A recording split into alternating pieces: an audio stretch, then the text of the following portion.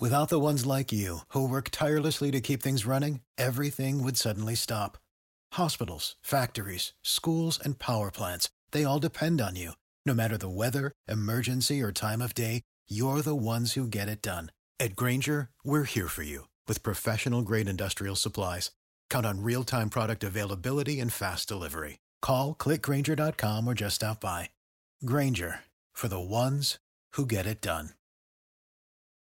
Every team, every topic, everywhere. This is Believe.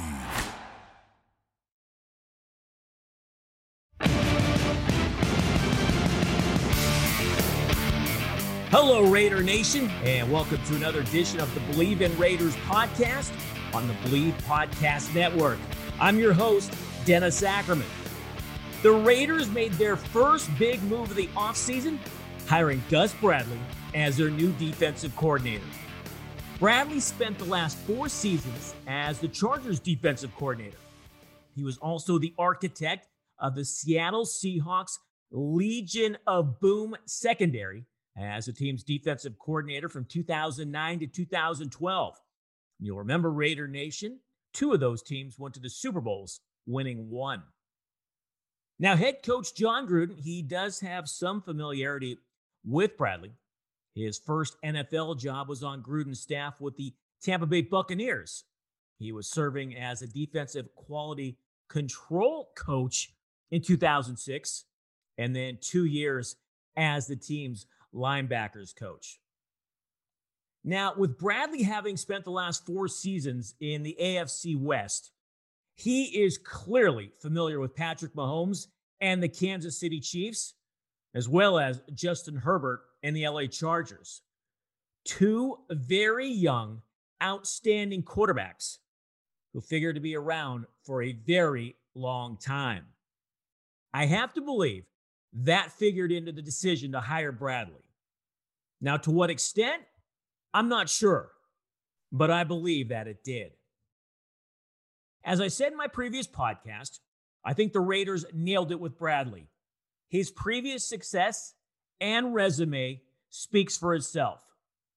During his days with Seattle, Bradley was known to play a cover 3 defense.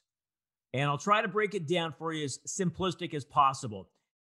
It's a zone with 2 corners and a safety dividing up the back end of the field into 3s. And then underneath, you have 4 defenders. Now, Bradley was asked by the media if he planned to stick with that scheme, and here's what he had to say. I think the basis is a lot of cover 3, but I think it's evolved since Seattle. When we went to Jacksonville, there's things that we incorporated, and then once we went to the Chargers too. So I think it's more multiple than maybe the days, the Seattle days. So, but it really revolves around looking at the personnel that we have, and then putting guys in position to where they can make a lot of plays and position them to where they have the ability to make plays. So, that's a task that we'll look at in the next month or so, really evaluate our personnel. Obviously, you're familiar with some of the guys, but I think to be true to everybody, to really sit down and watch film before we talk really candidly about each player is important.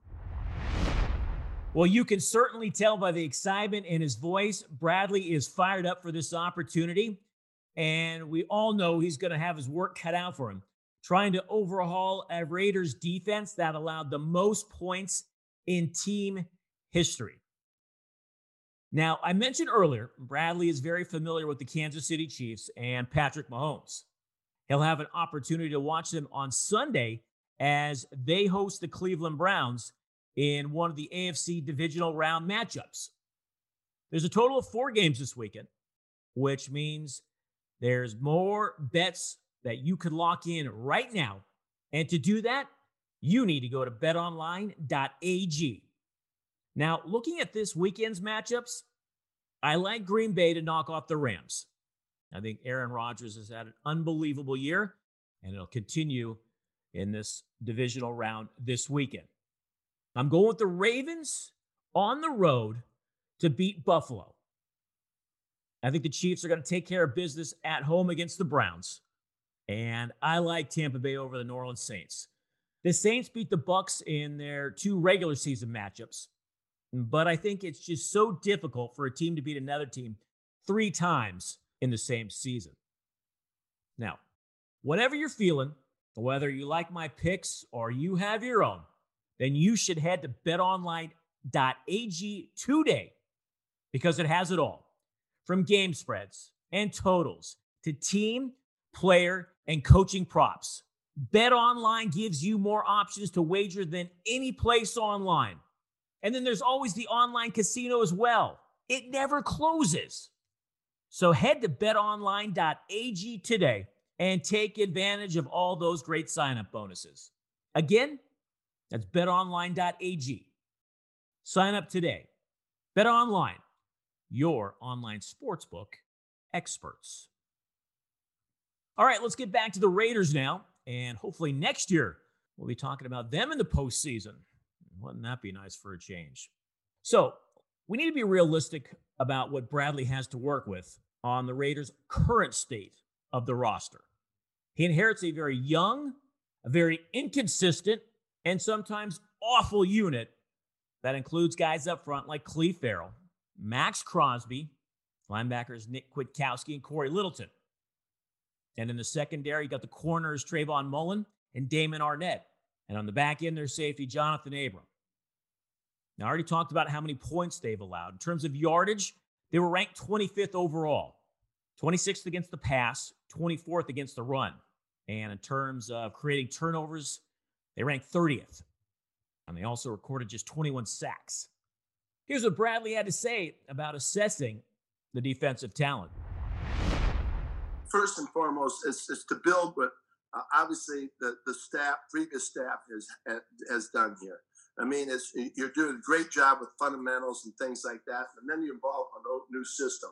What I would say is it is a system now we have in place, and there's things that are non-negotiables, but we also don't want our players to be robots. There's things that we do that we feel strongly about, and it's really based on fundamentals and things like communication, fundamentals, tackling, guys get off, up front with the defensive line.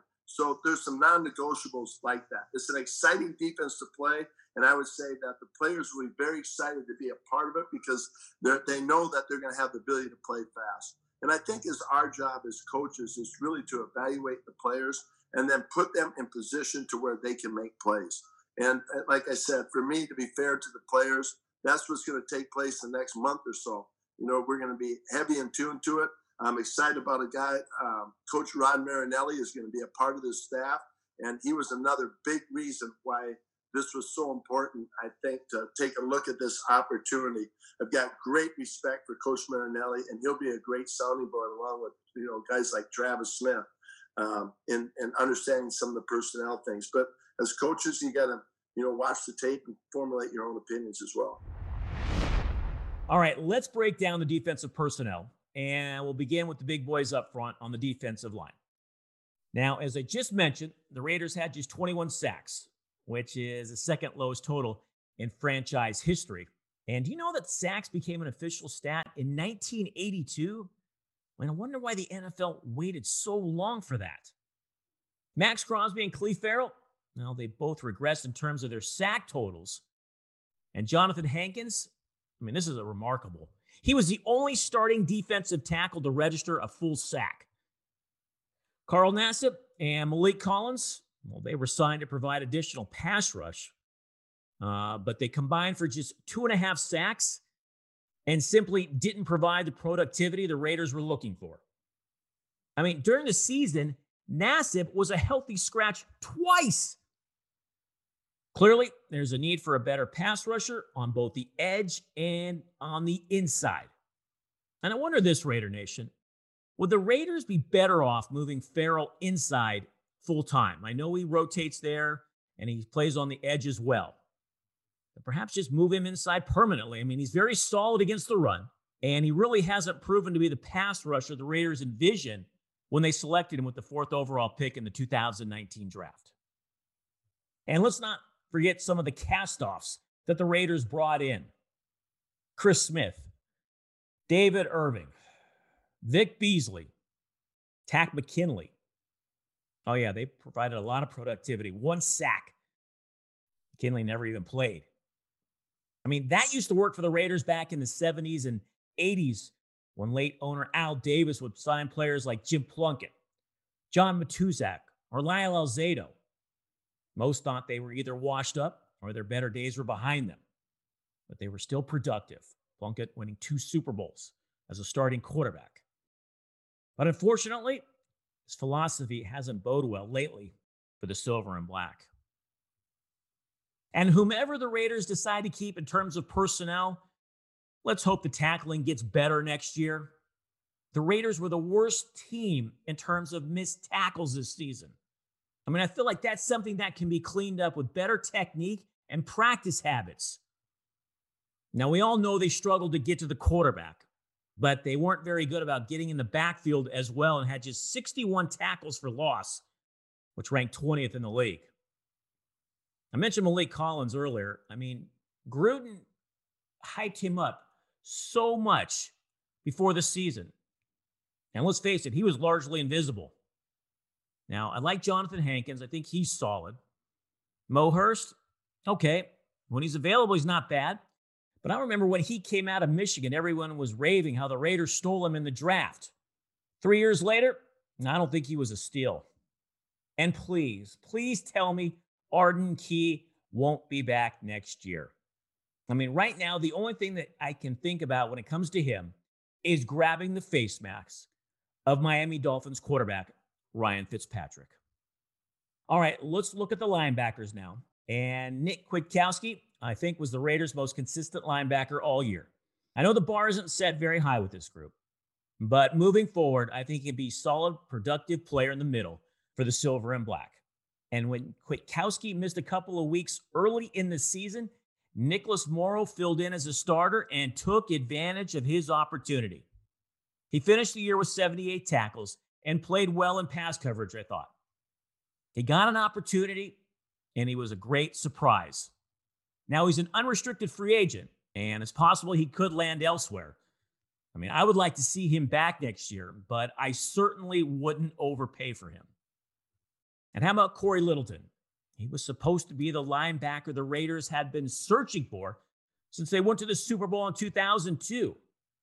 Unfortunately, he was MIA all year, and even admitted after the season he didn't come close to his potential. If you're old enough to remember the scene in the movie Animal House, where Dean Wormer is going over grades and says to Mr. Blutarski, 0.0. Well, he could have been talking about Littleton's stats this year. 0 sacks, 0 turnovers. All right, let's move to the secondary now, and we'll begin with the safeties. And, entering the season, we knew Jonathan Abram was going to be aggressive in pass coverage, but I don't think anybody knew how bad it was going to be or could have been any worse than anyone could have imagined. The 2019 first-round pick from Mississippi State made numerous mistakes in pass defense, and according to Pro Football Focus, was the team's worst safety in coverage. On top of that, he needs to stay healthy. He missed almost his entire rookie season. He played just a half against Denver and got hurt. And he missed 3 games in 2020. If he doesn't make huge strides next year, I don't think it bodes well for him moving forward in Silver and Black. Eric Harris, so good in 2019, not so good in 2020. And it appears he won't be back next year after posting a video on Instagram with him singing Boyz II Men End of the Road song. How about Jeff Heath? Contributed 3 interceptions to lead the team. And that's about all he did.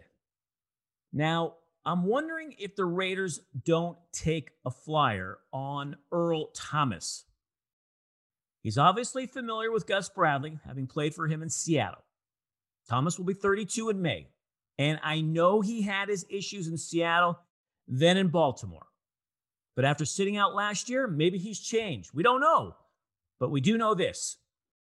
He would provide a lot of toughness back there and a lot of leadership to a very young secondary. Something to think about, something to keep an eye on. Now to the Raiders' corners. Trayvon Mullen had a solid, if unspectacular, year.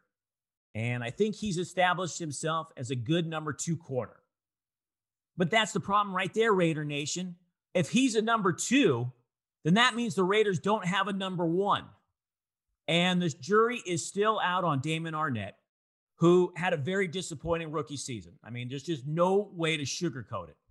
He missed 7 games because of a thumb injury, a concussion, and COVID-19. Gruden even said after the season, he's got to prove that he can be available. Now, we all know Arnette is very talented, but he's got to show it. He's got to be healthy. He's got to practice. You get better by practice. You get better by being experienced, playing in these games. Jury's still out on him. LaMarcus Joyner, I think he could be on his way out. He's due to make nearly $9 million next year, but if the Raiders cut him, it would be a cap hit of just $2.5 million. I don't think he's ever lived up to the big money free agent deal he got. So with a new coordinator coming in, his days could be numbered. Another player to keep an eye on in free agency who could add some veteran leadership and is also very, very familiar with Gus Bradley is Richard Sherman. Raider Nation, I have always been a big fan of his, whether it's with the Seahawks or the 49ers. And I know he's on the back end of his career, and he was limited to just 5 games a year ago because of injuries. But I think he might be worth a look. The Raiders' offseason is off to a great start. I think they nailed the defensive coordinator hire. Now let's turn the page. What can they do in free agency? And then what can they do in the draft to get the pieces in place for Gus Bradley to turn this unit into a real NFL defense? All right, that's going to do it for this edition of the Believe in Raiders podcast on the Believe Podcast Network. I'm Dennis Ackerman. Thanks so much for listening, and may all your punts on the coffin corner.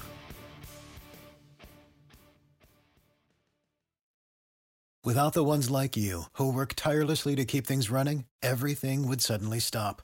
Hospitals, factories, schools, and power plants, they all depend on you. No matter the weather, emergency, or time of day, you're the ones who get it done. At Grainger, we're here for you with professional-grade industrial supplies. Count on real-time product availability and fast delivery. Call, click Grainger.com, or just stop by. Grainger, for the ones who get it done.